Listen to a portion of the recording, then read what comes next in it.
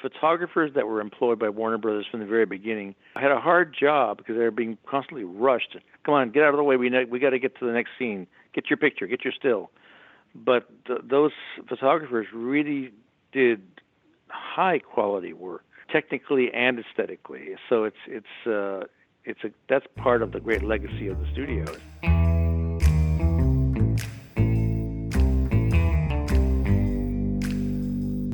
Out of the silver shadows and into the Klieg lights of Movieland comes Nitrateville Radio.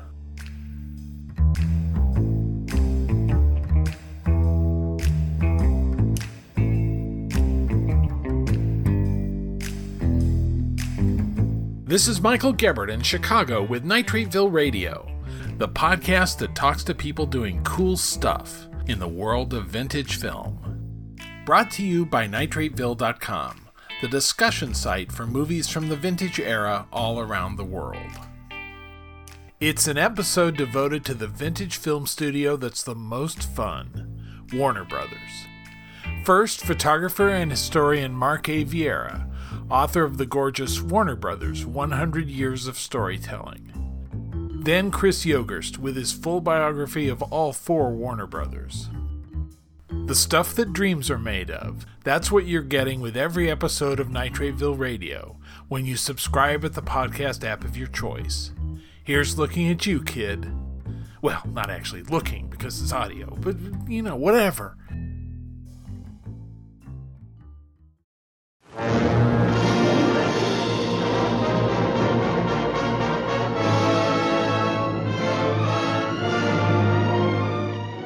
The French filmmaker and critic Bertrand Tavernier once called Warner Brothers an inexhaustible treasure chest.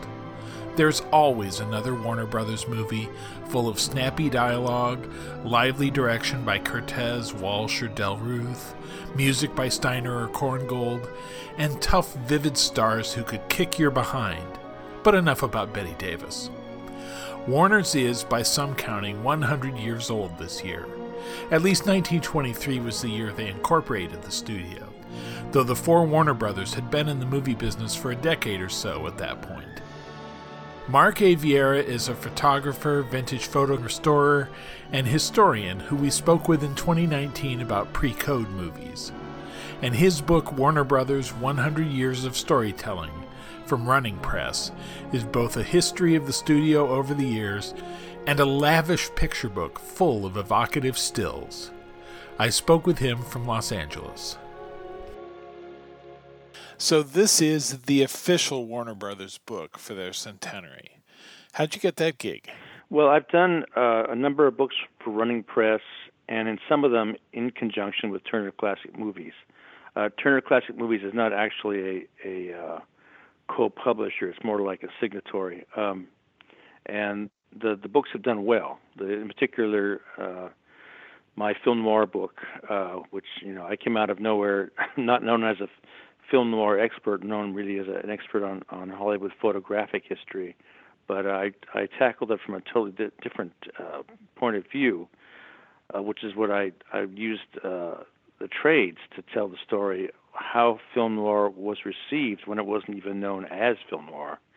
So this book was a surprise success, and so that since so many of the film noir entries were from Warner Brothers, and since so many of the films I wrote about in my book, Forbidden Hollywood, were Warner Brothers films of the pre-code era, they figured I was qualified to handle this project.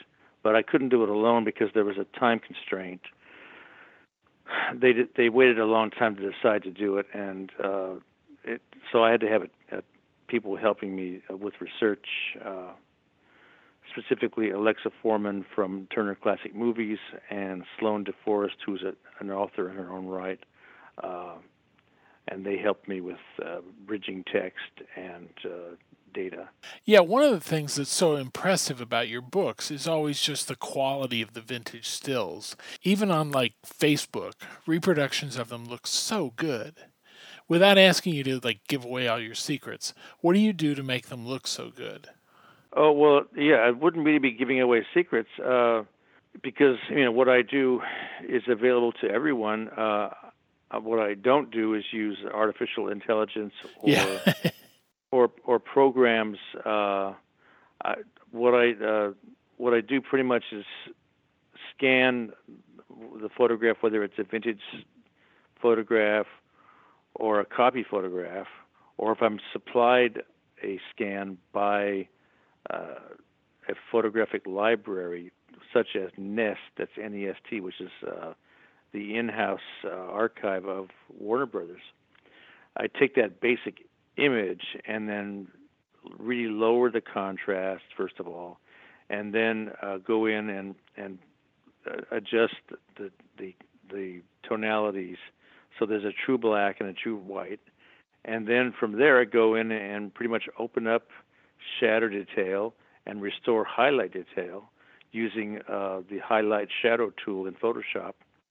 And then I used the camera raw filter, which really gives you a lot of control over highlight and shadow. So it's what I'm doing essentially is drawing on more than 50 years as a darkroom technician, a custom printer. Sure. And when you take a negative and you put it in the enlarger and make it print, you have a goal, which is to make it look as round and as real as possible.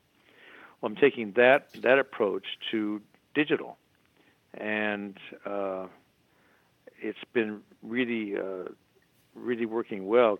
I've done what I never thought I could accomplish photographically, and what I had not seen anyone else do digitally, I've been able to accomplish with my digital restorations for fine art printing and, of course, for reproduction in books and online. No, they're really nice. And I was interested looking at the later part of the book, photos from the 70s and 80s. I mean, it's not a period when I think Hollywood had a lush look. And yet movies that I remember having a really routine look then come out looking really nice. So were you doing basically the same things in color? Yes, every single image in the book went through my computer. Yeah.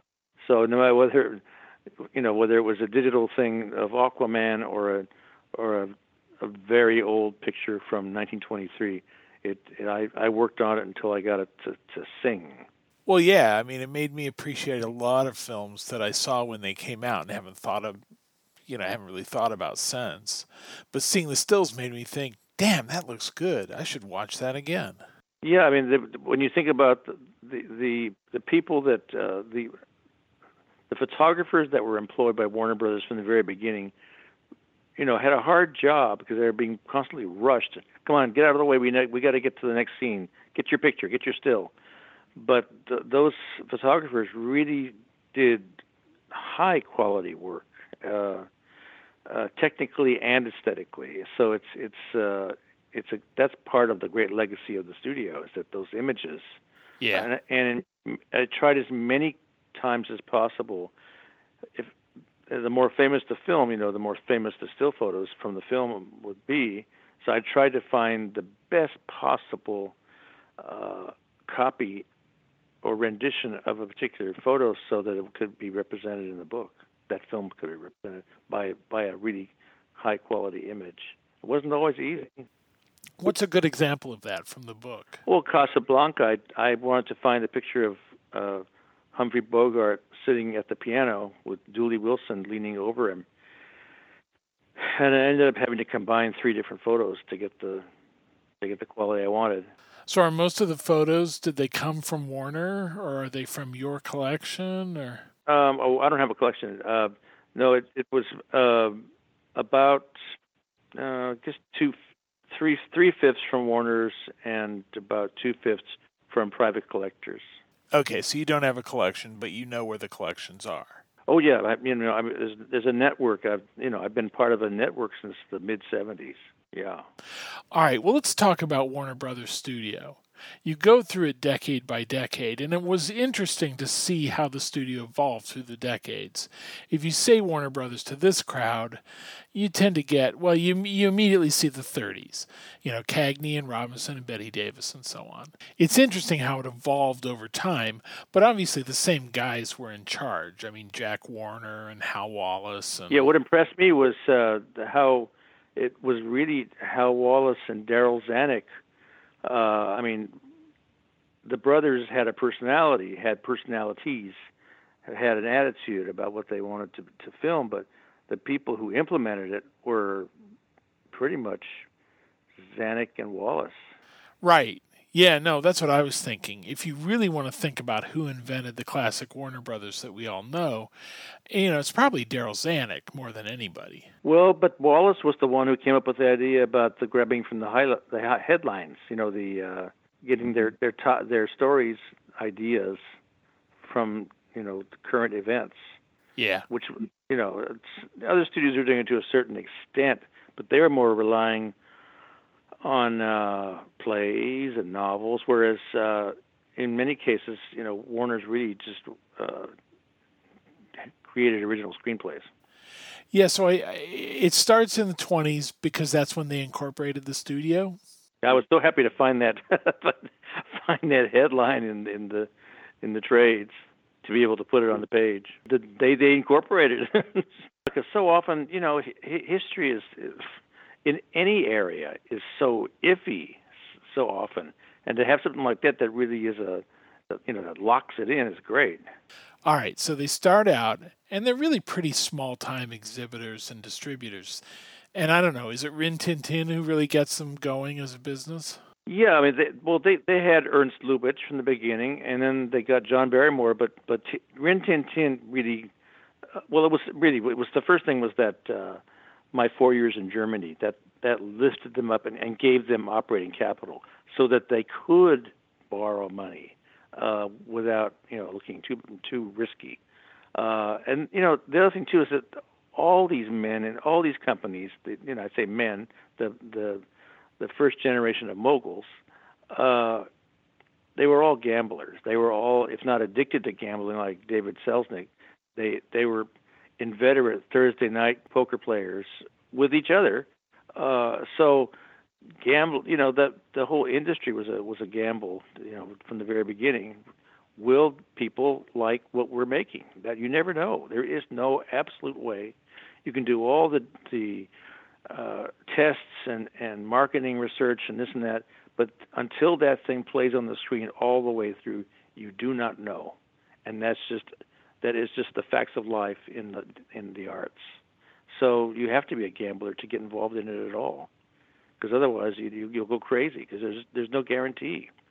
And that is part of what has changed over the years in filmmaking and the film industry is that the MBAs in business who go into the film industry, as opposed to people from a shoe repair company, or brothers, don't understand gambling.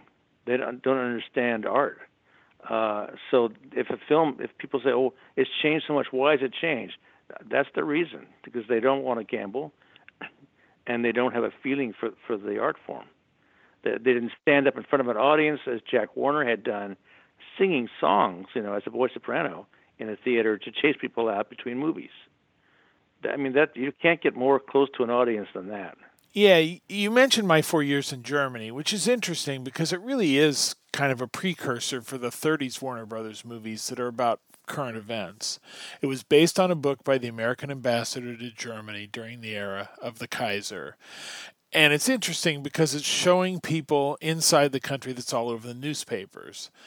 It was something that gave them prestige when most of what they did was not exactly prestigious. Yeah, and you can say in a way that Mission to Moscow was my 4 years in Germany gone wrong. Yeah. So they made a splash with that, but they're still a long ways from having a steady stream of product. They've got Rin Tin Tin, the mortgage lifter, as their star, and those Rin Tin Tin bucks get put into hiring, as you said, John Barrymore. Right. which was an early play for Prestige that worked out pretty well. Yeah, well, it was a gamble to even approach him because he was considered America's greatest actor.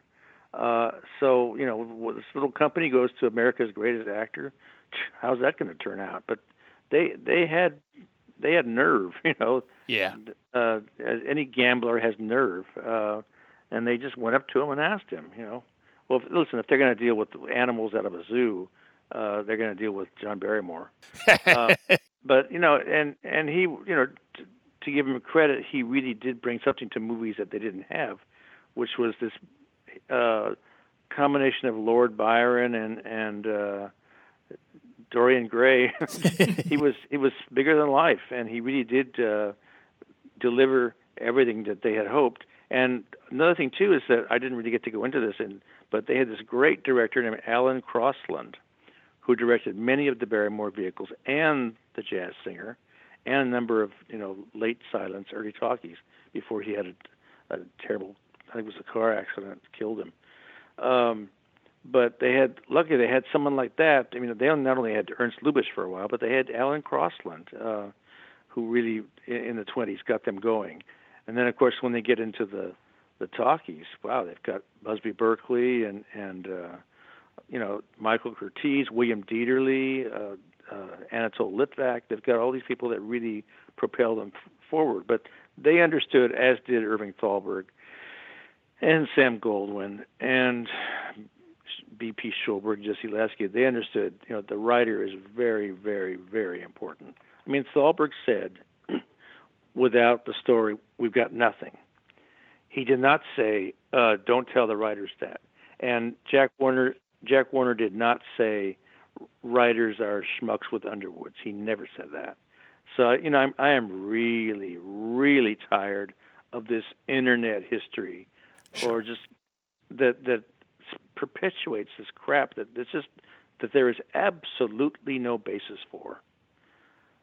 And when you write these books and you go into the archives, like the Warner Brothers archive at USC or the MGM collection at the Academy, you really do see the actual workings of these things, and it's so different than what you have been told. I mean, to see a telegram from Jack Warner to Hal Wallace said, just came from the premiere of Footlight Parade. Don't change a thing for the general run. This is really great. I mean, so that that tells you a lot right there, that an executive would express himself in that way to someone, to an underling. Yeah, the other thing I thought was interesting about them approaching Barrymore so early was that it was a tactic that they used multiple times. They got George Arliss when sound came in. They did it with Paul Muni a few years later. They're not necessarily the first Warner Brothers movies that we think of today, but it was important for them in that time. And I think some of those biographical films like The Life of Emile Zola or Dr. Ehrlich's Magic Bullet, are really well made and kind of underrated now. Yeah, I mean, people do. It's funny, in film school and later, Warner Brothers gangster movies, right? Gritty, tough, raw. For every one of those, they had a Dolores Costello historical epic, that or Noah's Ark or whatever. I mean, you can't make those kind of generalizations, right? And people try, The other thing that I thought was interesting that you kind of call attention to is how they develop female stars. We sort of think of, Cagney and Robinson as popping out fully formed from their first gangster movies, and their careers are kind of set. But they also sought out, they stole Kay Francis and I think Ruth Chatterton away from Paramount. And William Powell, yeah. Yeah. But they looked at the female audience and thought, this is something that's important to serve. Oh, yeah, because Thalberg was doing so well in 30 and 31 with Garbo, Shearer, and Crawford, and Warner's didn't have anybody. Yeah. So that's why they stole Kay Francis and Ruth Chatterton from Paramount. And then a few years later, they have Betty Davis, who eventually gets referred to as the fourth Warner brother, which is kind of harsh on the one who died, who actually was the fourth Warner brother. Right. That's true. I agree with you. And what what she did for them was, what they had hoped that Kay Francis and Ruth Chatterton would do, but did not, which was really to lock in that female audience and to make women's films as profitable or more than the other films, because MGM was really making a lot of money off women's films, as was Paramount with Dietrich. Right. And Warner's was not. Yeah, the other thing that I thought was kind of interesting, I mean, obviously they took a big gamble on sound, and that led into being heavy on musical films, even when musical films sort of died at the box office until Busby Berkeley, revives the genre. But they made the same bet on Technicolor, which didn't really pay off. Well, no, that they did well with that. It was the color and the music that really got them that huge profit in '29. Okay. But wasn't so much the color; it was the musicals, the flatness of those first musicals that made them peter out. But Warner's really went in whole hog for Technicolor in '37 after Selznick had led the way when he started his independent company, and MGM just couldn't really commit to it, whereas Warner's did commit to it. But then they found by 40, they realized, okay, they do get audiences in. More people come to see a color film, but the film costs so much more to make. So for a while, in 40, 41, 42, they kind of put the brakes on the Technicolor contract and also did more remakes. So they would have to spend less money on literary properties. Yeah.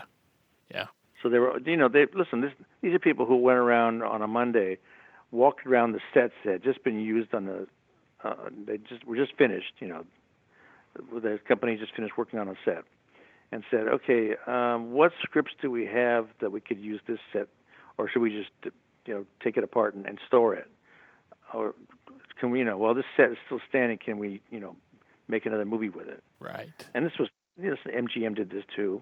I mean, you see the sets from Marie Antoinette in The Great Waltz, but Warner's was they were thrifty, they were demanding, they overworked their people, and they underpaid them. Yeah. So all those lawsuits were, as far as I'm concerned, were much deserved. But you see, just to complete the thought, it worked for Olivia de Havilland after it had not worked for James Cagney, had not worked for Bette Davis. Right. Cagney's films away from Warner's didn't do all that well, and Davis really, took a beating on that lawsuit when she went to England, and it did belatedly work for her in that, okay, we'll give her some better roles. But it didn't happen all at once. It took about a year and a half, almost 2 years, to kind of gather momentum and really give her the Jezebel that she deserved. Well, and that's what I wonder too. I mean, it took someone like William Wyler, who's a more careful filmmaker, who wasn't working in the usual bang it out quick style, like Archie Mayo or Roy Del Ruth, sort of stagey dialogue scenes interspersed with fast montages, which gave you the visual impression of a lot of excitement, when in reality, the filmmaking could be a little static at times. That's true. Very true. Yeah, you hit that right. Well, I kind of stole that from the genius of the system. But, once you've heard it, you see how true it is. I mean, the movies are dynamic, but, they're mostly dynamic in the editing room. Yeah, the directors who were dynamic were Dieterle and Curtiz. They really thought like a camera. Yeah, and then later Raoul Walsh. Oh, yes, definitely Raoul Walsh, yeah. And of course, when Wellman was there with Public Enemy, Lily Turner, Safe in Hell, which just came out on Blu-ray. I don't know if have you seen that? Yeah. Boy, they did a fantastic restoration. And One Way Passage. That's the one. That's the movie that Kay Francis had her own print of it and would run it for people because she was so proud of it. That was one of those things that I first learned about when Carol Burnett did a parody of it, and I didn't know what the movie was until years later. But that one was on TV a lot. I mean, I don't know if you weren't around then, but in the from '57 on, boy, you had to hide not to see a Warner Brothers movie on TV. Well, in my hometown, none of the TV stations had a Warner Brothers package. So all those famous things, like Casablanca and Maltese Falcon, I'd read about them, but I couldn't see them, at least until college. Yeah, in my case, I was lucky that both my high school and college allowed me to do film series. I mean, I would Oh, write like nice. program notes and find photos and everything. But I was lucky that they would allow me to do that, and they were well attended too, because people at that time were interested in the films. Because even though they'd seen them on TV, they were still interested in seeing them, on a screen without commercials. And this is what I promised too. I said you'll see them without commercials, and the quality will be much better. And in those days, those 16 millimeter prints, if you didn't try to project them too large, really were beautiful. They had great quality. And Bogart was such a draw then. I mean, he was one of the top stars in the 70s, which is a neat trick for somebody who's been dead for 20 years. Yeah, boy, that it's amazing. It started around. I remember seeing in Berkeley in the late '60s all these posters. And I said, "What's going on? These movies that I thought I'm the only one who knows about these movies." But yeah, it really really took off, and and it was in many ways it was the college campus that really kind of fed the whole rediscovering the American cinema movement. But that look at where Scorsese and Spielberg and Lucas, they all came from that era. All right, so we get to the 40s, and Warner Brothers has a pretty good war, with some pieces of luck, like Sergeant York coming out right when Pearl Harbor has happened, so everybody's excited about enlisting, and Casablanca coming out right as the real Casablanca is in all the headlines. Yeah, you can't ask for better synchronicity than that. Right. But yeah, how does the studio change in the 40s then? Well, they really kind of dug in their heels to a certain extent, and they did feel they could get away with Mission to Moscow. I mean, it was the president wanted it, of course, but it wasn't. You can't blame it entirely on Roosevelt. It was something that was needed, but there was no way to defend that later. The House Un-American Activities Committee didn't want to hear that. Yeah. But they continued with the remakes in the '40s. I mean, they started the '40s with that, but it didn't stop. And here they are in '45 doing remake of Human Bondage, which they bought. They bought the negative and the print and the fine grain from RKO, just tossed them into a corner, and then made this film, which was with Eleanor Parker, was moderately successful, but nothing like the huge breakthrough that it had been for Bette Davis.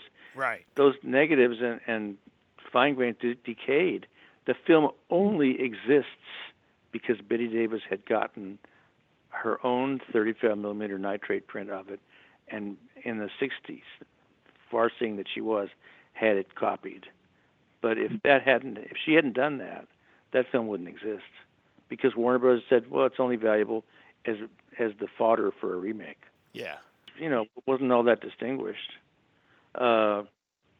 Constant and Nymph was a remake. There were just so many films from that period that were just out and out. The Letter was both The Letter and Deception were remakes of Paramount films, and again, they bought the material from the other studio and just let it rot.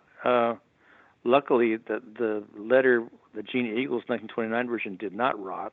The other one did. The film called Jealousy. So there's a writer producer named David Sten who was able to find that first version of the Letter in the Warner's archive and have it preserved and released. And then you can see why Bette Davis was so impressed by the film and wanted to do her own version of it, because this woman, that Gene Eagles, there was no one else like her. She was like a force of nature. She was incredible. So the 40s kind of begin with a bang and end with a whimper for all the studios. Well, it ends on such a horrible note. I mean, it really the bottom drops out. I mean, they had the biggest year since the first talkies in '46. It as the saying goes, we could show blank film and the people would come and watch. Right. But just the next year, whoa, what a roller coaster ride! All of a sudden, they're just sliding down, down, down, and you look at newspapers from the period. That's what I did for the film noir book, and it was terror in Hollywood. We don't know what's happening. We don't know where we'll be next year.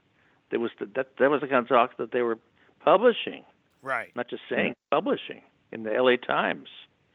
So they had to figure out what to do, and this is at the period when Joan Crawford is making lots of money for Warner's, and suddenly Bette Davis is not, and that was a very awful situation. Yeah, Crawford is an interesting case. I mean, she'd been a big star at MGM, but they sort of let her career dribble out. Then Warner Brothers gives her Michael Curtiz and Mildred Pierce, which is such an electric film. And she's good for another 25 years. That's one of the things that's so amazing to me is I don't think any era ever created stars as long-lived as the 30s. I mean, Katharine Hepburn and Henry Fonda were stars when my parents were growing up, and when I was too. But think about something else that you really could say it was the late silence.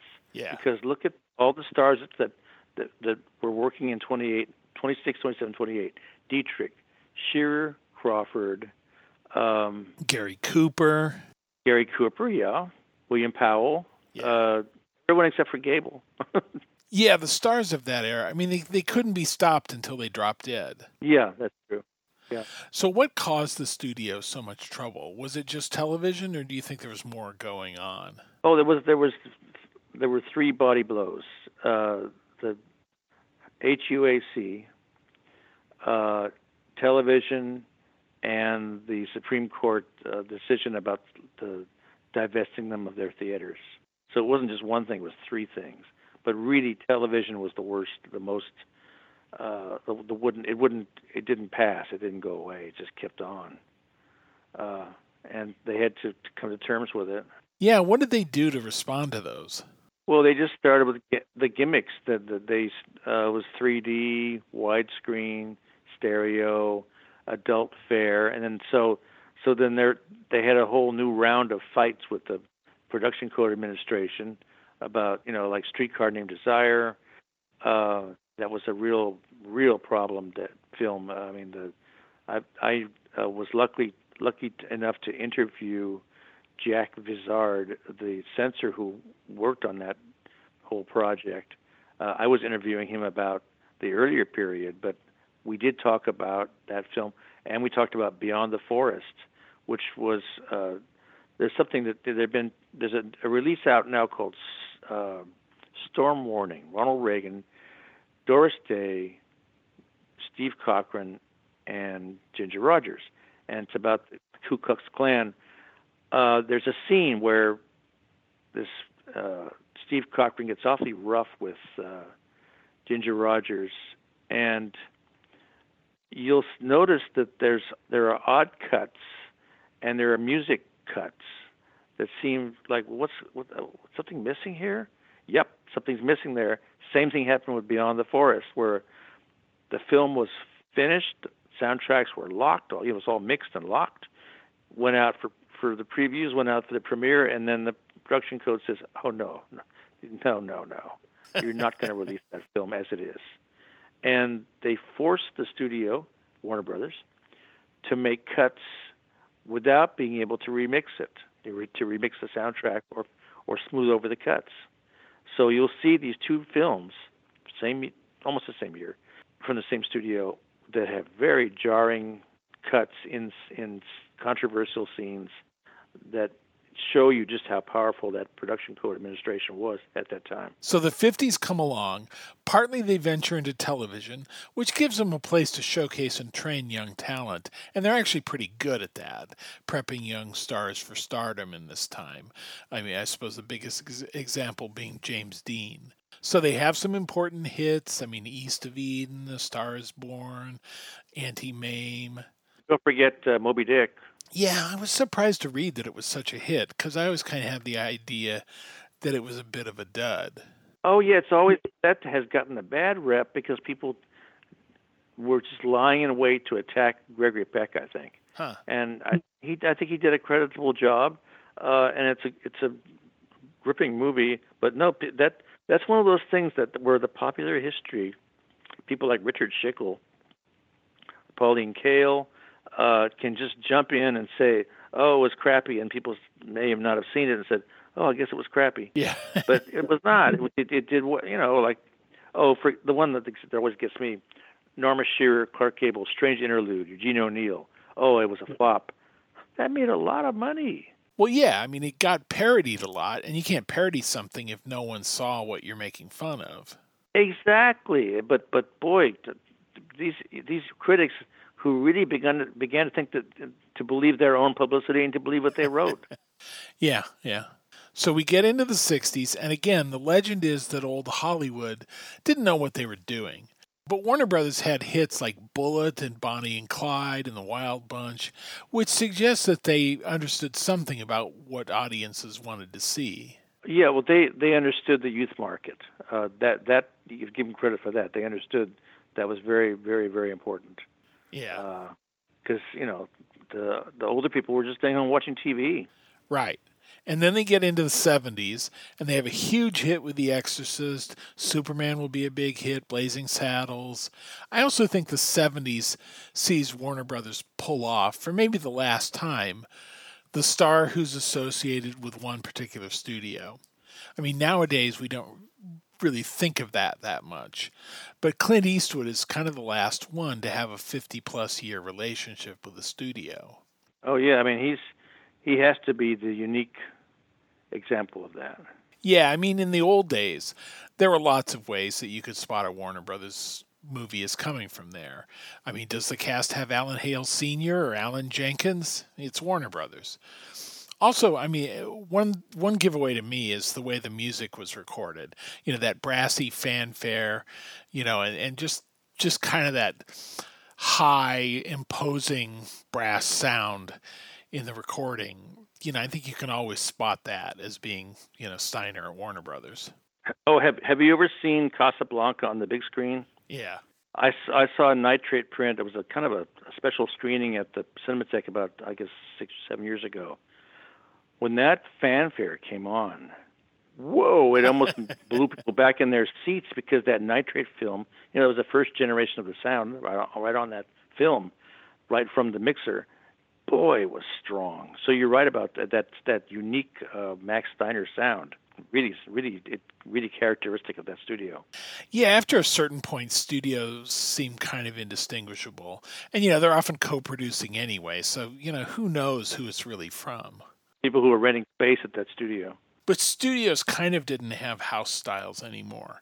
Warner's maybe turned that around a little bit. I mean, one with Eastwood, and two because they own DC Comics, and that becomes such a big part of their release schedule. Beginning with Superman and then Batman 10 years later. And isn't it, speaking of the luck that they had with Casablanca and Sergeant York and the Jazz Singer, isn't it interesting that both the films you just mentioned came at the end of a decade when they were starting to wonder, like, are we ready for another decade? Will we make it? Will we even reach that decade? And along comes this thing that just floats them into the next decade. When meanwhile, United Artists crashes and burns with that. Heaven's Gate, yeah. Yeah.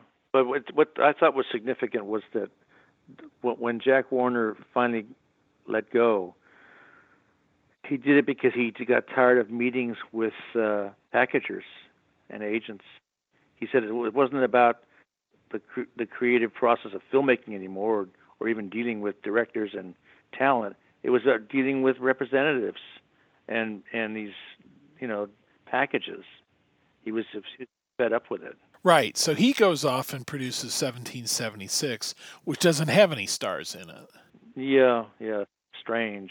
So now we're in a new era. We're actually recording this the day that HBO became Max, which I'm sure will be as important in film history as the premiere of The Jazz Singer.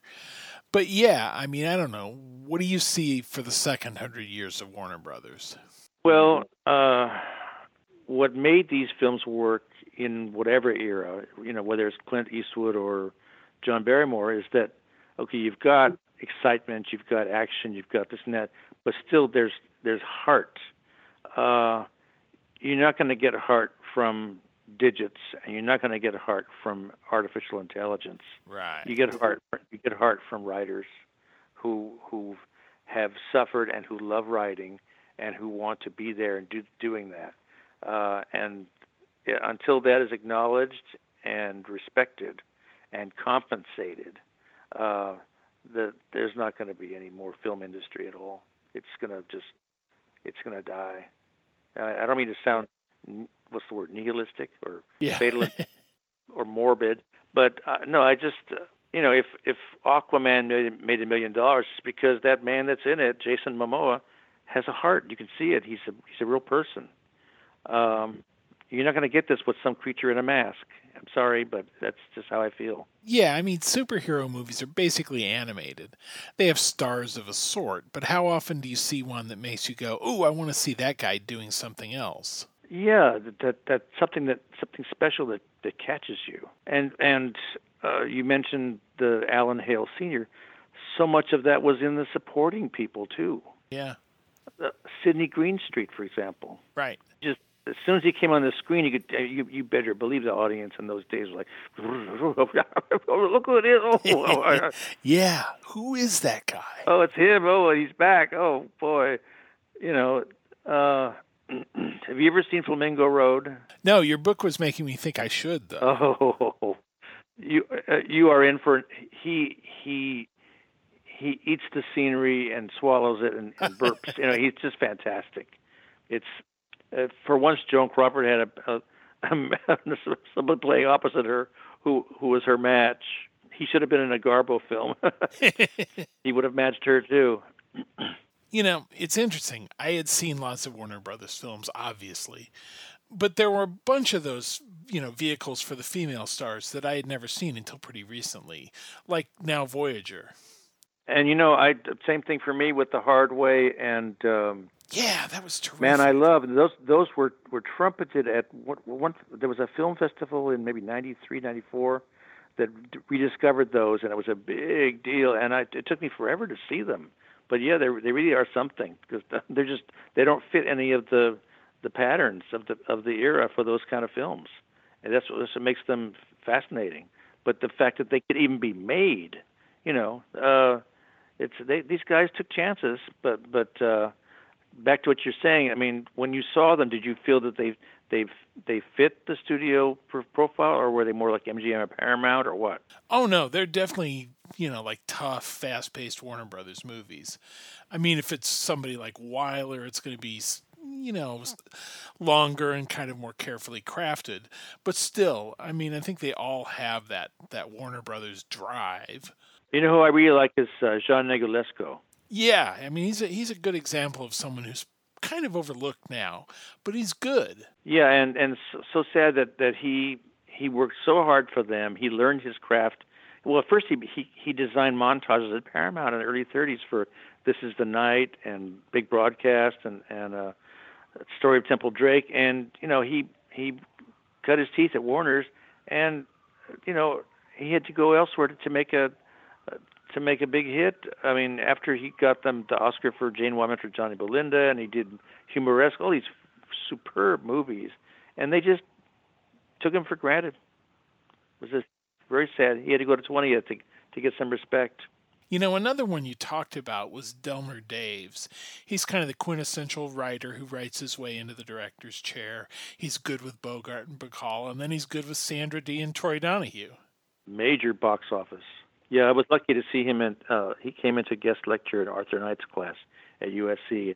He talked to us about filming Dark Passage, and then I guess another month we listened to Vincent Sherman talking about Adventures of Don Juan, how many of the sets were built for Errol Flynn's Left Profile, and also the 64 days that Errol Flynn was out on that film. Oh, geez. 64 days. Can you imagine?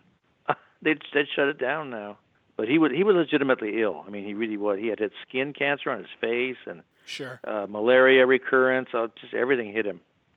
But of course, he was being bad too. You know I know you're going to agree. It's even if it's not the Seahawk, Captain Blood, or Adventures of Robin Hood, it's good in spite of being what year it is and what everything's going on behind the scenes. I compared it to charade. I mean, you're faking Hitchcock, but you're doing it with the real people who would be in a Hitchcock film. Yeah, that's a good way to describe it. Right. It's kind of a nostalgia play, a throwback.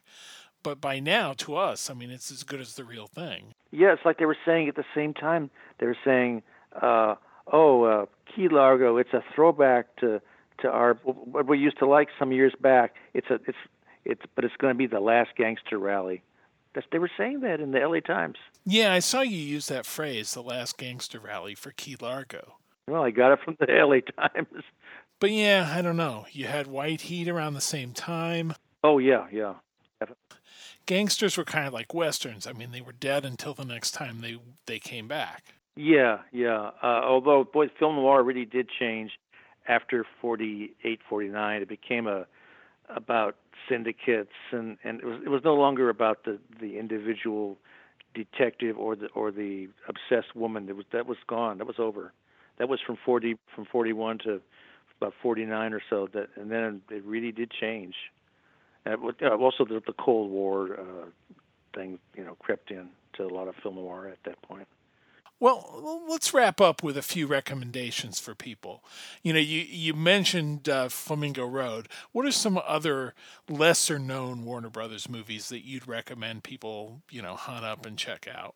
Yeah. The Case of the Lucky Legs, which is Warren Williams, 1935, one of the Perry Mason films that he did, the best one. I recommend that highly. Female with Ruth Chatterton, Sure. A Pre-Code, 1933, William Wellman. I'm sorry, Michael Curtiz. William Wellman did the other one, Lily Turner.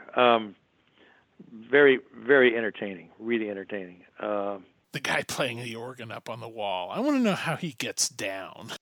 He got up. Yeah, there's so many things to enjoy in that studio's.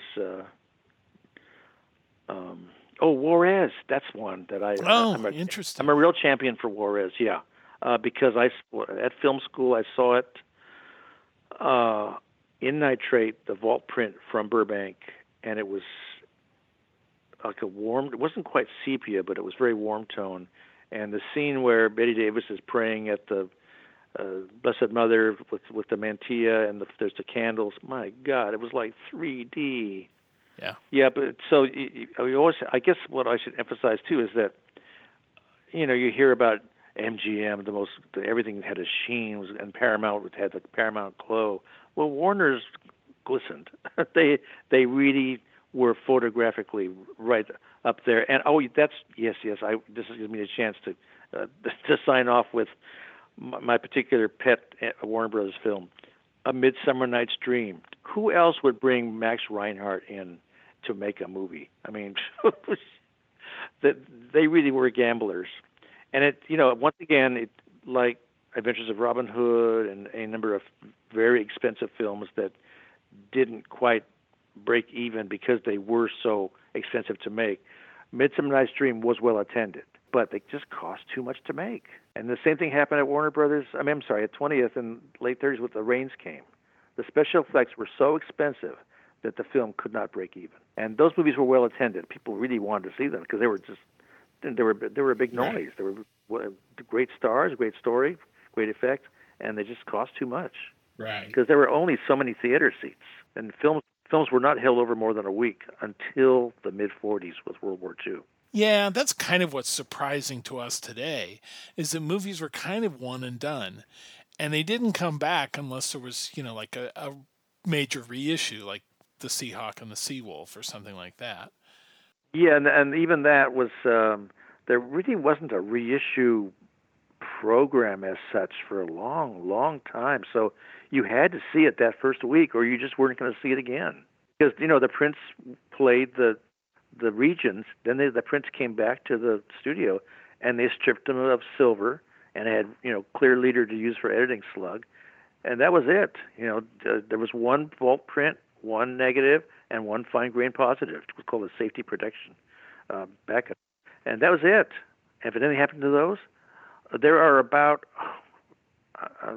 let's see, 60, 80 Warner's films from between 29 and 31 that are lost because they were Technicolor and the things just decayed at Technicolor. Yeah, and they also had a fire, didn't they? I believe that's true, but there was also, like for example, Fox Films, all those things, the pre-36 were lost in a fire in New Jersey in 37.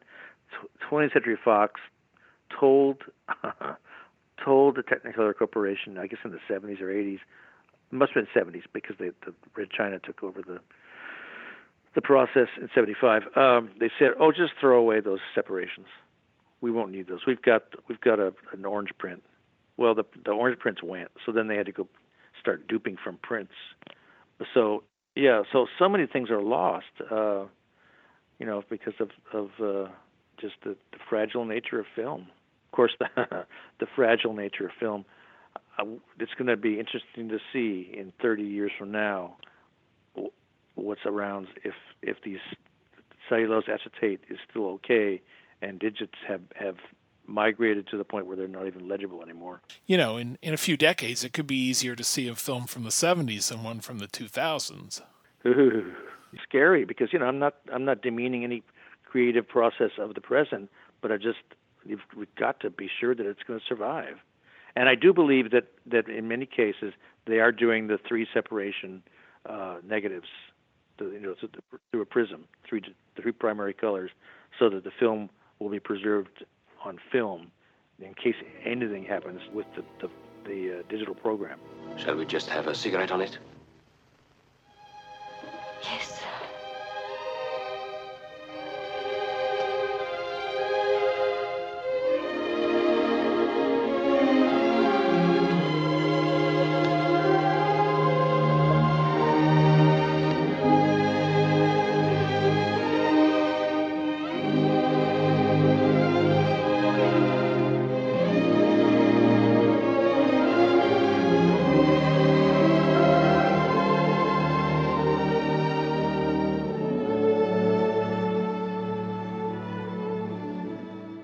Warner Brothers 100 Years of Storytelling by Mark A. Vieira from Running Press is out now. A link will be in the show post at nitrateville.com. Now I've placed the record on the turntable and also located the reproducing element ready to start for reproduction of the record itself. I will ask the operator now to start the rest of the recording machinery.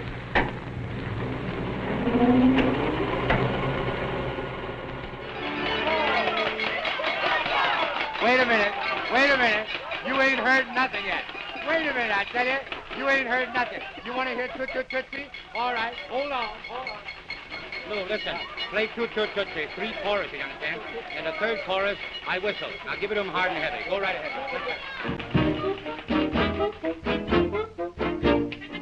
Toot Toot Tootsie. Goodbye. Warner Brothers' biggest breakthrough was The Jazz Singer, which led to all its musical hits of the early 30s and, well, any movie where an actor's voice mattered. And bringing sound to movies was the dream project of one Warner brother in particular, Sam. Most of us don't know much about him, or any brother besides the most colorful and show business focused of the 4 brothers who ran the studio, Jack. To rectify that, Chris Yogerst, assistant professor of arts and humanities for the University of Wisconsin-Milwaukee, who we spoke to in 2020 about his book Hollywood Hates Hitler, offers a full biography of all 4 Warner Brothers titled simply The Warner Brothers, from University Press of Kentucky. I spoke to him from Milwaukee and started by asking him to introduce the 4 Warner Brothers. Harry and Albert were both older and old world. They were born abroad, and Jack and Sam were younger. They were very different. They were the first to assimilate in a lot of ways. The first to really kind of become Americanized, and the ones that kind of bucked tradition. Jack was the showman, as everybody knows. Sam was the technical genius. And Albert was the distribution whiz, and Harry was kind of the man at the top, the business genius, and which he acquired through lots of failure before they got into the film biz, and ran the show for the majority of the time. Yeah, I think they were like a lot of the little studios in those early years that might have just had a year and then bit the dust, and then they go into the shoe business next or whatever. Yeah, well, they did. When you mentioned shoes, I mean, Harry worked with his dad as a cobbler for some time. They had a bike business where they were renting bikes. They had an ice cream shop. They had a bowling alley. They also they had a grocery store, and that's where Harry definitely learned some hard lessons, and given the great idea of buying in bulk and then not being able to sell it all on time before it all spoils, things like that. And so they learned a lot of hard lessons when the stakes were a little lower. I guess the stakes were always kind of high because it was they were just barely getting going from nothing to something and back to nothing, but their resilience was just incredible. And when those first years, once they started exhibiting films, they had multiple companies before they either failed, they lost all their money, or they lost their product, or Edison came in and the trust shut them down. I mean, the trust shut down the Decane Film Company that they had, and some other ones, and they started using Warner Bros. In the late teens, and used that for quite a few years before actually incorporating in 1923. But it was, they finally started to gain power once they started opening exchanges in other cities and actually creating a bigger footprint where, Edison's folks couldn't necessarily catch them everywhere all the time. And they started to, that timed, their expansion really was timed well during the same time when Carl Laemmle and William Fox were the two big guns going after Edison's trust and finally kicking that into submission, so that this industry could grow without them threatening every time a camera was turned on, every time a film was exhibited, and all this kind of stuff. So they were small-timers who made a big leap in the late teens with a prestige picture, My 4 Years in Germany. Yeah, they were, in the mid-teens, they got the radical idea to start making their own movies, and they made some small little adventure films.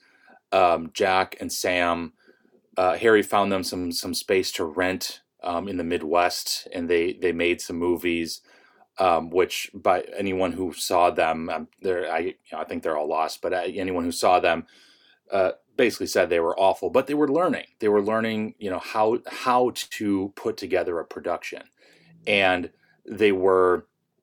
It was an invaluable experience that they were learning on the road with minimal resources that was going to become essential once they had their own studio, once they could finally buy property in Los Angeles.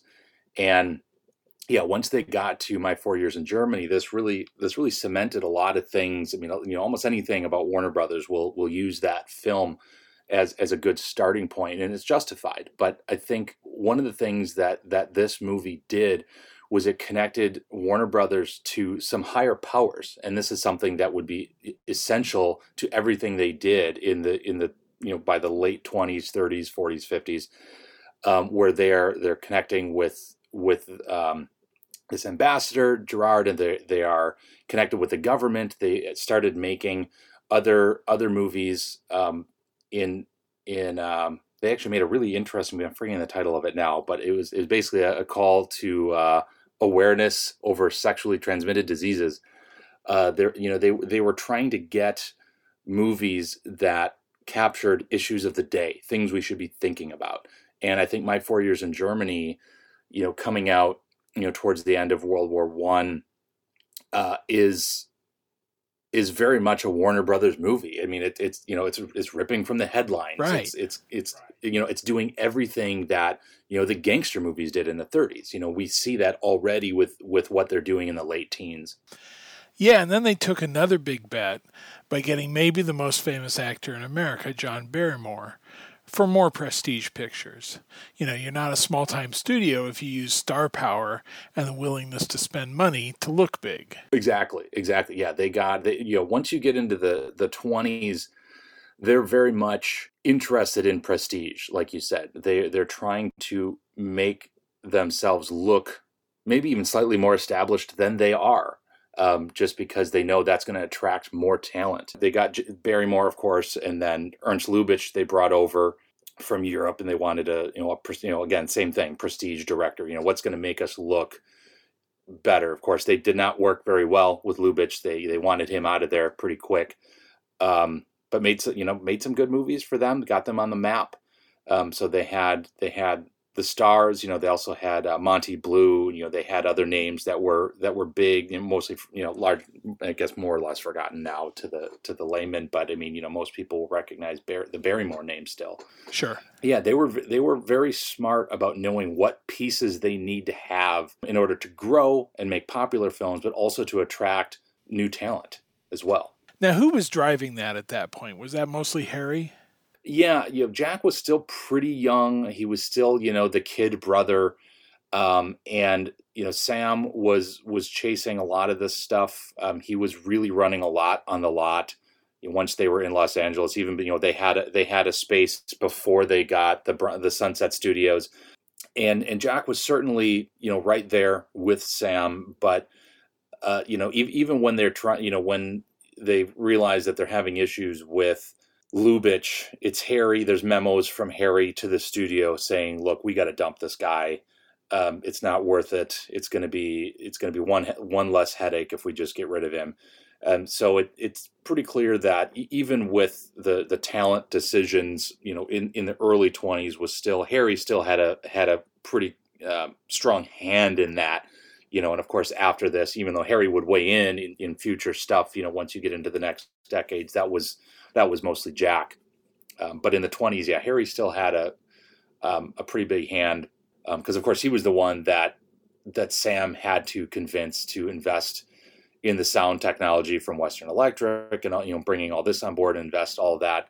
So he was still the one that everybody needed to get approval from. Sound was Sam's big moment, of course, his last contribution, because he died of a sinus infection right as it was happening. But driving them into sound was transformative of not just Warner Brothers, but obviously the whole industry.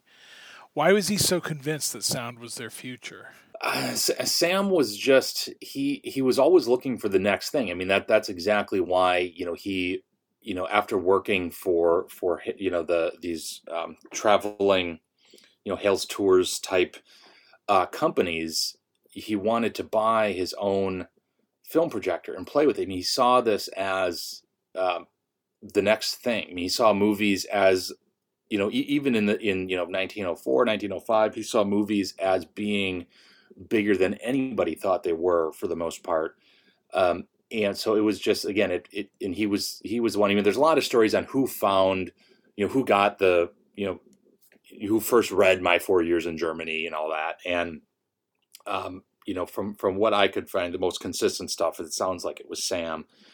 And so there he was once again finding another way to make their movies relevant in a new way, and kind of maybe initiating this rip from the headlines thing. And then he was doing the same thing in the 20s. What is going to be something that will make them stand out from all these other studios that maybe have more money, that are more established, maybe have bigger stars, maybe make more movies a year, all of this kind of stuff. What was something he could control, something he could do that would, give them a leg up, not only set them apart, but maybe even, jump them ahead of everybody else, which is exactly what that ended up doing. Yeah, it was sort of saying, you think you're the movie industry? I'll show you what the real movie industry is now. Exactly. Now, one thing I was thinking as I read the book, I mean, unlike some of the other moguls, they really held on to their Judaism. Harry was the one who was kind of a player in political realms, and it was important to him to kind of embody the idea of self-made immigrants. And yet it's kind of odd to me that they launched their biggest bet with such a Jewish story, and it never seemed to cross their minds, is this going to play in North Dakota? Yeah, it is an interesting choice. I think a big part of it, I almost feel like the Judaism part of this was almost like a happy byproduct. And of course, Harry, right, like you said, was probably the most consistent. Harry and Albert definitely the most consistent with their, staying dedicated to their faith throughout their lives. But I think with pioneering sound, you need to have somebody that sounds good through the sound system, right? And so I think getting somebody like Jolson, who was, obviously a stage star, a singer, you could do all these kinds of things that you wanted to do with sound. You already had a name, everyone knew him, you at least heard him on the radio, so familiar voice. So I think, and he was doing this on the stage already. So I feel like, the first thing was, let's get something that has some notoriety already that's going to sound good right out of the gate, or at least as good as possible. And I think by finding a Broadway singer, that was probably the first important piece. And then the fact that this was, a story of a Jewish family getting into entertainment is just kind of a perfect byproduct of going this route. That also speaks to their confidence just in a good story, right? That this is something they can relate to. I'm sure, Harry was mostly living in New York. I'm sure he went and saw this on the stage, right? Because it's something he certainly would have been drawn to personally. So yeah, every it's kind of just a perfect historical moment because every single level of the jazz singer just aligns with Warner Brothers. So they get into the early sound period, and that's really the quintessential Warner Brothers period, gangster movies and all that. And, and even when they're not gangster movies, you think of something like Taxi with Cagney. I mean, it's a very urban story with snappy dialogue, and all that seemed to be very profitable for them at a time when other studios were kind of teetering on the brink. Yeah, and that was a big part of that was Harry's genius. I mean, as soon as they made it big with the jazz singer, I mean, he just invested, and they bought, First National, which then would become their, main lot in Burbank, and bought theater chains. I mean, it was everything. I mean, they were set up to get, the new revenue streams were already set up for Warner Brothers once the Depression hit, and that really kept the impact of that delayed quite some time, which was really, really fortunate. But you're right with the urban stories. I mean, they, looking closer at their what their output was every year. I mean, I was also reminded that they still did invest in prestige literary adaptations, right? I mean, they did Midsummer Night's Dream, they did Anthony Adverse. I mean, all these kinds of movies, but so they were certainly at play in that. But right, of course, their bread and butter was what really made their house style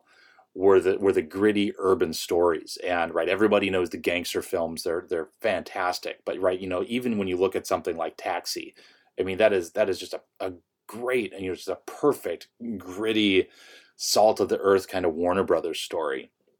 And even their musicals, the Busby Berkeley stuff, I mean, that, Gold Diggers 1933, 42nd Street, Footlight Parade, all these, I mean, they all have an edge to them that you wouldn't see in an MGM musical, right? Which was much more dreamlike. And the Warner Brothers movies just had a down-to-earth reality to them that really, in my opinion, nobody else could compete with. Yeah. So is Jack in charge at this point, or is it primarily Daryl Zanuck? He seems like the guy who was born to crank them out in a movie factory like that. Yeah, absolutely. Yeah. You can't undersell Zanuck's role. And even one thing I try to do in the book too, I try to insert a little bit more of Brian Foy as well in the late 20s, where he's kind of this leader of the B films throughout his tenure at Warner Brothers. But a big chunk of that, what he was doing with Lights of New York and this kind of stuff in the late 20s really helped pioneer that fast, effective production. And I think, Zanuck was right there as well with him. And I think they both really helped establish this at Warner Brothers. And Jack, even though by the late 20s and early 30s, certainly knew production pretty well. But this was very much a team effort. And, Jack was certainly there, but I think that Zanuck took it to a new level. Jack was still there. I mean, some of the stuff I found in the book, in my research, that Jack was a little closer to some of these productions maybe than I previously thought, where it was like just Zanuck. But Jack is still in here greenlighting the right stories, right? He's the one who approved, Public Enemy, and there's great stories about William Wellman's son. His book about his dad has some great stories in there about the back and forths about what to do with this great story. So Jack was certainly there with the eye on the right stories, and then Zanuck, of course, was the genius who could get the right people in the right place to put something together that was fast and punchy and snappy and exactly what we would expect from a Warner Brothers movie. And then, of course, after that, Hal Wallace was also essential in doing, similar, he could kind of take the reins as well. As the 30s went on, it kind of shifted from fast little 72-minute movies to more of the prestige things. I mean, like the Errol Flynn historical pictures, Betty Davis's stature goes up, though it took going to RKO for Human Bondage to make that happen. And you've got Paul Muni, as Louis Pasteur and Emile Zola, which are, again, kind of the Barrymore type prestige roles. Yeah, they definitely, and this is where, even again, going back to my 4 years in Germany, the Warner Brothers are always aware of the gains to be had by licensing and adapting popular novels and plays and this kind of stuff, where there's already somewhat of a built-in audience and some kind of notoriety and that kind of thing. So they were, even though they certainly had their house style of the gritty movies, they are also really good at knowing what kinds of prestige adaptations would also be good for their brand and good for their stars, right? What can we do to elevate? That's one of Jack Warner's geniuses, is knowing how to elevate certain stars. What can we do for Errol Flynn or Betty Davis? Even though there was lots of course, flack between Betty Davis and Jack Warner, but he certainly had an eye for what could build their star power as well, and he was great at that. In the meantime, Harry is really becoming kind of a spokesman for the industry, advocating for movies as an educational tool for the government, and and this points back to your previous book. Very much interested in what's going on in Europe and concerned that fascism could get a foothold in America. Tell me more about what Harry was up to in this time. Yeah, I'm glad you brought up Harry, because this entire book started as I wanted to do just a biography of Harry, just because so much of Warner Brothers is taught, everyone thinks Jack Warner. And I think a lot of people don't realize how essential Harry Warner was into creating the brand, creating the style, the attitude, the politics, the ideology. All of this stuff really comes from Harry. Jack kind of just, even though he was great in what he did, when it came to being outspoken about certain political and social issues of the day, that all came from Harry, and Jack very much followed him in that regard. And Harry had been from the 20s was talking. He gave that speech at Harvard about how movies were going to be this, the next greatest thing for humanity, and it's something that we can use to connect people and to educate and all that. He really had lofty ideals of the power of movies and the power of movies to help. And like you said, he spent a lot of time traveling back to Europe, and once he was a man of power, he was meeting with world leaders and lots of people, and kind of reading the room over there in Europe. And he was early on in the 30s, he was very worried about what was going on there, and he could see the writing on the wall probably before anyone else, or at least he made it public that before anyone else, that he could see what was really what we should be worried about over there. And it's once you see the anti-fascist movies start coming out, even the allegorical ones like Black Legion and They Won't Forget and this kind of stuff, all the way to Confessions of a Nazi Spy and everything after that, a lot of this all came from Harry, because he was out giving speeches either on the lot or in public, interviews, all kinds of stuff. And he was not shy. And like you said, was very much a spokesman for the company. But also, he took it upon himself to really be a spokesman for good. I think that's one of the things that always drew me to Harry, is that he was, in so many ways, he was so different than every other mogul. Not only was he married to one person his whole life and faithful to his wife, and very, very, I guess the other moguls kind of saw Harry as a square, but I see him as one of the more respectable. He really tried to do good with everything he was given, and he did that with every bit of his being. And I just find that so intriguing and interesting. You really can't understate how much that public persona of Harry's really trickled down throughout the entire company and into the films. Yeah, now, I mean, the war comes along, and obviously every studio is pro-war effort, but Warner Brothers really seems to be the official studio of the Roosevelt administration. Yeah, Warner Brothers was really on the front lines in a lot of ways. Of course, they kind of inserted themselves, before we got involved in the war, just with their anti-Nazi movies and rhetoric, and of course, Harry defending anti-Nazi movies in front of the Senate, in the lead up before Pearl Harbor. And so that Warner Brothers was kind of the natural studio to reach out for when we had, the Office of War Information, creating the Bureau of Motion Pictures, and this whole idea of, how will movies help win the war? Warner Brothers really dove into that, not only with their feature films, but also with documentaries, training films, stuff like that. They used their stars. Ronald Reagan was narrating some of these, and of course then also starring in Desperate Journey with Errol Flynn and these kinds of movies. So they were really doing both the home front feature films as well as the recruitment and training films through a big chunk of the war. And they also had a huge number of employees that went off to war as well. And there's a big plaque, kind of monument on the lot, commemorating everybody. And it's a massive amount of names. So that I think that throw everything in for the war effort. Really, I mean, that was true in a lot of Hollywood, but it was I think particularly true top down at Warner Brothers. Yeah, I thought it was very revealing of Harry in particular that every employee who went off to war got a wristwatch, a promise that they'd get their job back, and all the secretaries and script girls and so on were recruited to write letters from the home front to all the soldiers. You always think of stories of those guys being, sort of self-centered in their war efforts. And, Jack did try to get named to a higher rank than Zanuck, which is kind of perfect. Yeah, it's very on brand. Yeah. So the war ends and Warner Brothers is changing.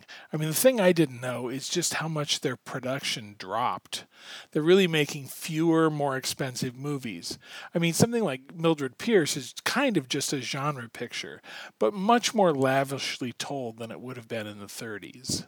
Right. I mean, they're adapting popular novels, right? I mean, all of these noir films that we love today. I mean, yeah, Mildred Pierce and The Big Sleep and To Have and Have Not, and these are all popular novels by big authors, right? So you're right. I mean, they still fit the gritty, Warner Brothers style, but they are definitely investing in popular novels, which is I'm sure costs some money. Right, so they're still kind of working the same way they were, and then TV comes along, and it kind of throws them for a loop. You start to see that the older brothers are looking at getting out. Harry's becoming more involved with politics, but also maybe just it's time to take life easy in his mind. For sure, and really, I mean, even right after the war, I mean, Harry was... He certainly, yeah, for Harry, for sure, seeing TV coming, I think he started to feel his age and was like, I don't know if I have the energy to figure this out.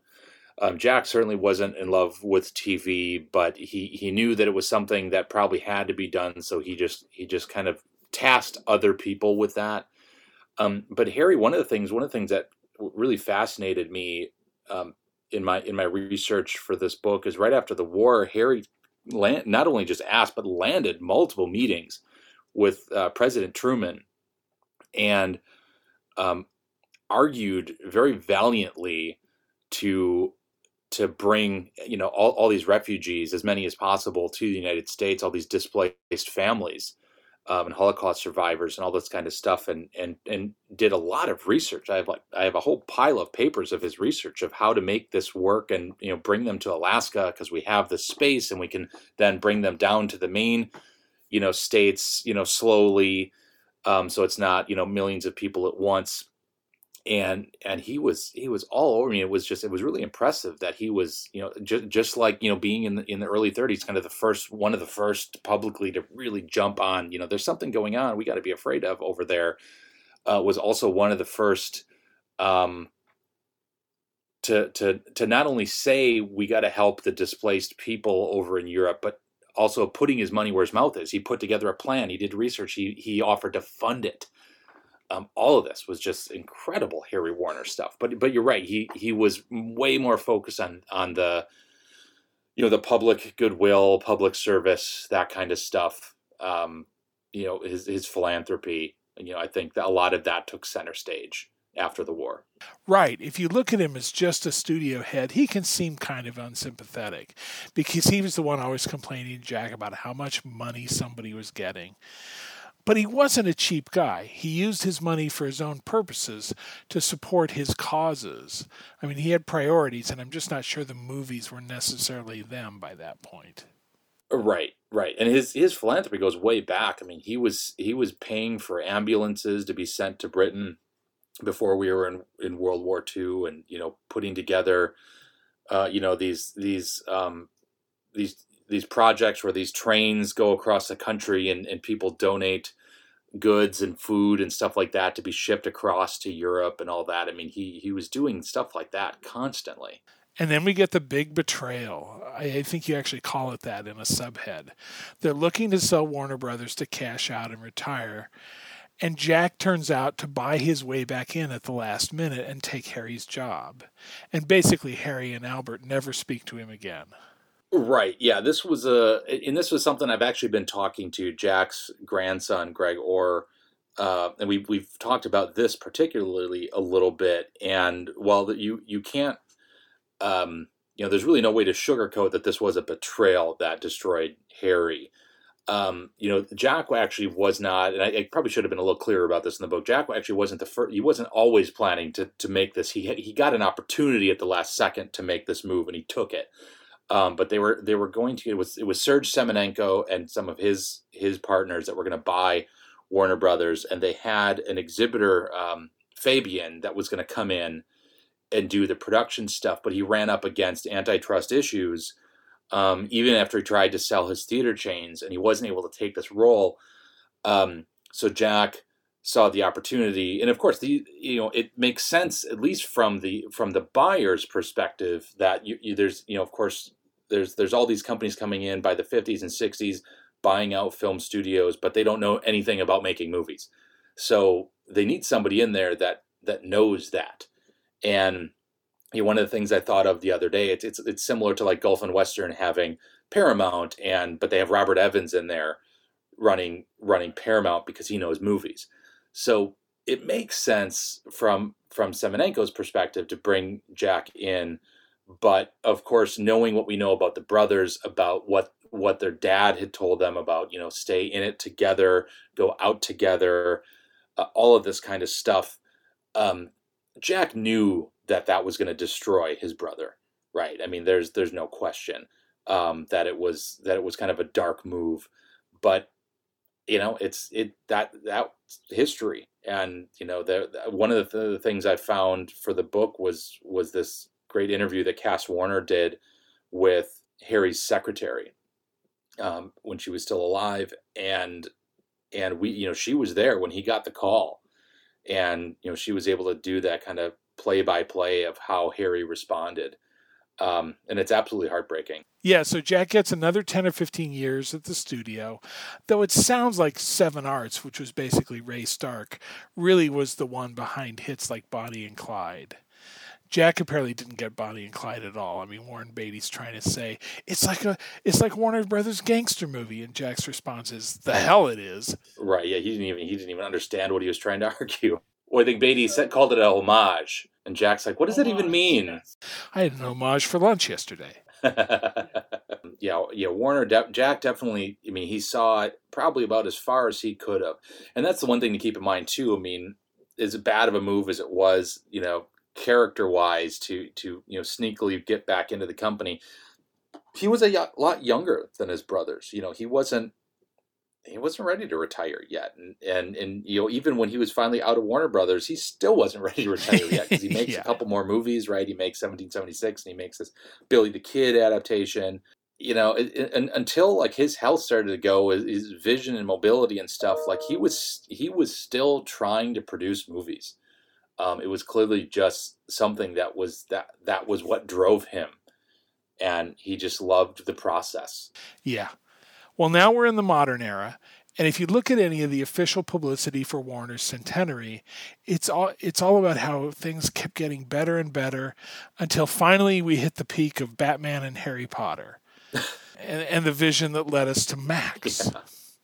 I don't know, if the brothers could come back like the ghosts of Warner Brothers past, what would they think of AOL Time Warner or whatever it is now? Oh, it's Warner Discovery. Warner Discovery, yeah. They'd be very excited to be doing lots of reality TV, I'm sure. Yeah, it's weird. Well, and of course we've got some of these marketing people don't know history at all, right? And they're like, oh, Warner Brothers 100th with Wizard of Oz. Yeah. So it's some of that is maddening, but there's something. I had the afterword of this book. Michael Uslan, who is he owns the film and TV rights to Batman. He's been producing those movies since '89. He absolutely loves the history of the studio, and I've talked with him about this. And you're right, of course, that any of the marketing people today, they're going to talk about what we're doing now is better than ever. You're always going to see that, but it's like I still feel like there's some of the gritty nature. I mean, there's a reason why, Chris Nolan's Batmans came through Warner Brothers, right? Like that feels like if Warner Brothers, if there's anything that is a through and through Warner Brothers superhero movie that seems to connect to their history, it's the Dark Knight trilogy, or even, the Watchmen film, which I know has polarized a lot of fans of that graphic novel. But I mean, these darker and grittier superhero movies. I mean, even though the 1989 Batman movie looks, kind of cartoonish today, it was compared to what it was coming after.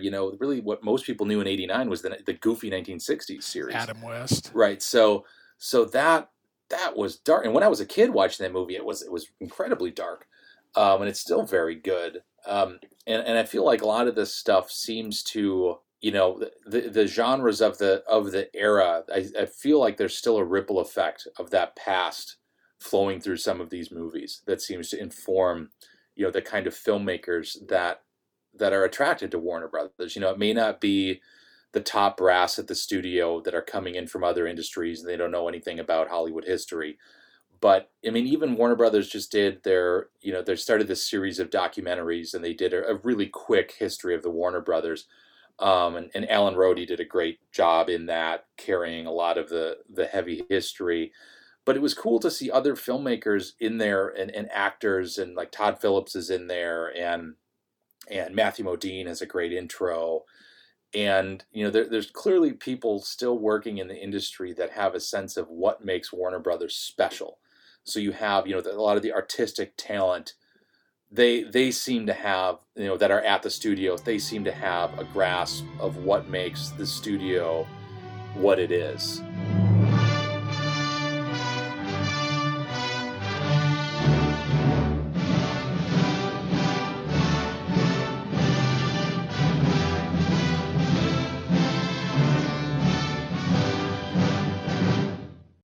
The Warner Brothers by Chris Yogerst from University Press of Kentucky comes out on September 5th.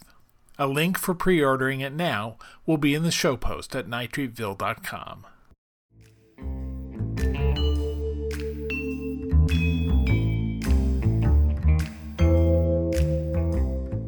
Thanks to my guests, Mark A. Vieira and Chris Yogerst, and to Sita Zink from Running Press and Meredith Doherty from University Press of Kentucky. Theme music is by Kevin MacLeod. Of all the podcasts in all the world, I'm glad you had to listen to mine. If you liked it, be sure to subscribe at the podcast app of your choice. And if you feel like it, leave us a rating and a review at Apple Podcasts. Thanks.